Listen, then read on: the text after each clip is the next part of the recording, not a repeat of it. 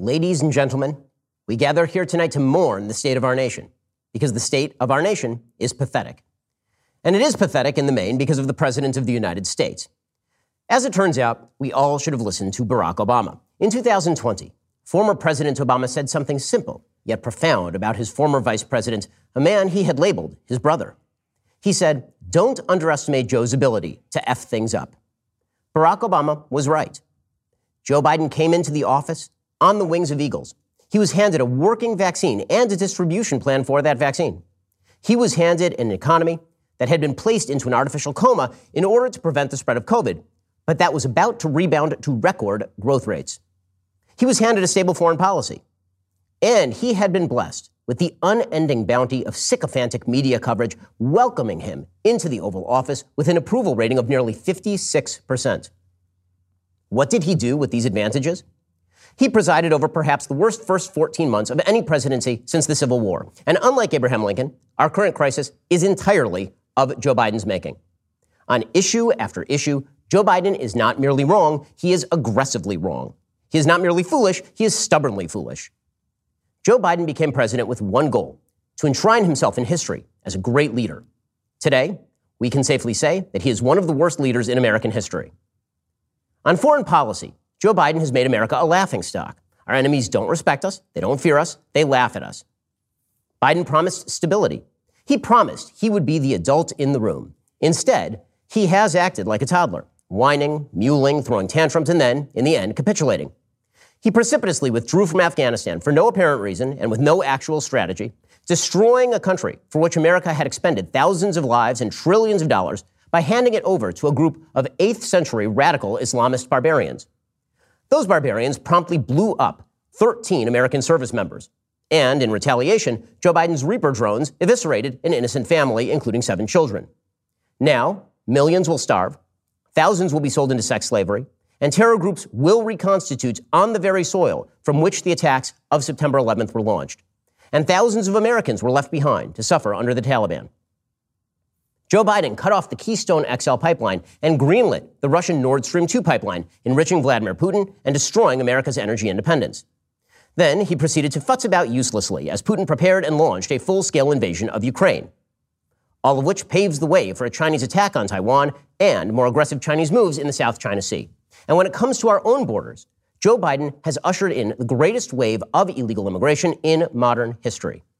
In his first year, Joe Biden's administration was on track for 2 million border apprehensions. The reason is clear. Illegal immigrants have been openly telling media members they're here because they believe Joe Biden will welcome them. Meanwhile, on our northern border, Joe Biden has stood in solidarity with Justin Trudeau as he claimed emergency powers to crush freedom in Canada. But at least Joe Biden has brought transgenderism and diversity, equity, and inclusion to the Defense Department. Don't you feel safer already? On the economy, Joe Biden has somehow turned a historic recovery into a chaotic nightmare. For 4 decades, inflation had not been a persistent problem in American life. Today, inflation rates are running at a 4-decade high, thanks to his socialistic spending plans and ridiculous regulations. Wage gains have been erased, gas prices are emptying wallets, and the hundreds of thousands of small businesses that went dark thanks to Democratic-induced lockdown policies will never come back, erasing the life savings, dreams, and jobs of millions of Americans. We face future stagnation thanks to our unsustainable $30 trillion national debt. Joe Biden blames supply chain problems, of course, but at least Joe Biden's transportation secretary, Pete Buttigieg, has been on the case. I mean, when he's not taking 2 months off for paternity leave, well, nobody in the media seems to care. On crime, Joe Biden has consistently sided against police and with those who would make their job harder. He has unleashed his Department of Justice on police departments all over the country. And innocent Americans, many of them black, have paid for his soft-on-crime policies with their lives. 12 major cities have recorded the highest number of homicides ever in the United States. But at least his vice president did help bail Black Lives Matter rioters out of prison. And then there's our society. Joe Biden has made nearly every aspect of our society worse. Joe Biden promised America unity when he entered office. Instead, he labeled his fellow Americans enemies. He encouraged businesses to bar the unvaccinated, even those with natural immunity, from public spaces. Then he sought to have them fired from their jobs en masse in the single largest executive overreach in modern American history.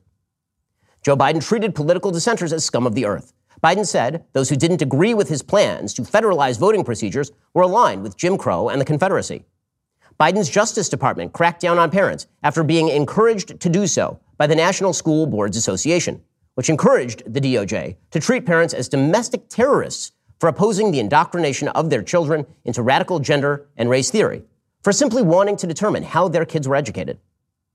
Joe Biden's administration slurred traditionally moral Americans as retrograde bigots for the great sin of believing that men are men and women are women. Joe Biden's White House encouraged social media to shut down critics for misinformation and defined misinformation as anything the White House didn't like. And then he and his lackeys said he was doing this in defense of the science.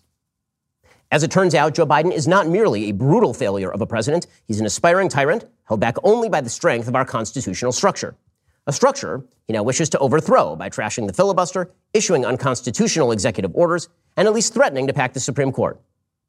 And, of course, Joe Biden is a liar. He doesn't lie as well as he used to. He's no longer capable of speaking smoothly or coherently. But if a man spends a lifetime lying, he's not going to start telling the truth when he enters his 8th decade. Tonight, Joe Biden lied and lied and lied again to you. For example, Joe Biden told you tonight that his plan to fight inflation will lower your costs and lower the deficit. He said he would lower inflation by pouring more cash into the economy on top of the trillions he has already spent while we are $30 trillion in debt. That is an insane lie. Build Back Better would, according to the Congressional Budget Office, increase the federal budget deficit by $3 trillion over the next 10 years if all Biden's proposed temporary programs became permanent, which is what he wants. And pouring the gasoline of government spending onto the raging fire of inflation is a perfect way to increase costs. Only a fool would propose it. Maybe that's why Joe Biden was telling you until the last 5 minutes that inflation would be temporary. And Joe Biden told you that his American Rescue Plan, his massive boondoggle stimulus plan, created jobs, lots of jobs. He said he created 6.5 million jobs. That is another lie. There is no evidence Biden's spending produced one job. Nonpartisan projections for job growth in 2021, not including that American Rescue Plan, showed higher job growth than Biden produced. Joe Biden said, "We prepared extensively for the Russian invasion of Ukraine." That was untrue. We were manifestly unprepared. We reacted, as the rest of the world did, and should have. But had Joe Biden been prepared, perhaps he could have helped deter Russia's invasion, rather than encouraging Vladimir Putin's miscalculation. Joe Biden also told you tonight that corporations and the wealthiest Americans aren't paying their fair share of taxes. That, again, is a lie. The highest income Americans pay nearly all net income taxes after government benefits in the United States. Joe Biden said that inflation could be blamed on exploitation by corporations. Another lie. Inflation is a monetary phenomenon. Corporations didn't get more greedy last year. Joe Biden just became president. And Joe Biden said, "We will never just accept living with COVID-19. Another lie. Most Americans have been living free since vaccines became available. Only Democratic panic-mongering has prevented more Americans from doing the same, not COVID itself. Joe Biden said tonight that the right to vote is under assault. Another lie. Widespread voter suppression is not an issue in the United States. Joe Biden simply means he wants to rig the voting rules the way he prefers. Lie after lie after lie. Enough. Enough of Joe Biden. Enough of his bizarrely incompetent vice president who has failed upward into every job she has ever held and who can't seem to keep a straight face when asked a straight question. Enough of his Senate Majority Leader who spends more time worrying about being primaried by an Instagram communist than worrying about passing solid bipartisan legislation. Enough of his Speaker of the House who kneels in kente cloth in the Capitol Rotunda to protest America's supposed racism, then goes home and eats gelato in front of her sub-zero fridge as businesses are forced into bankruptcy by her preferred policies.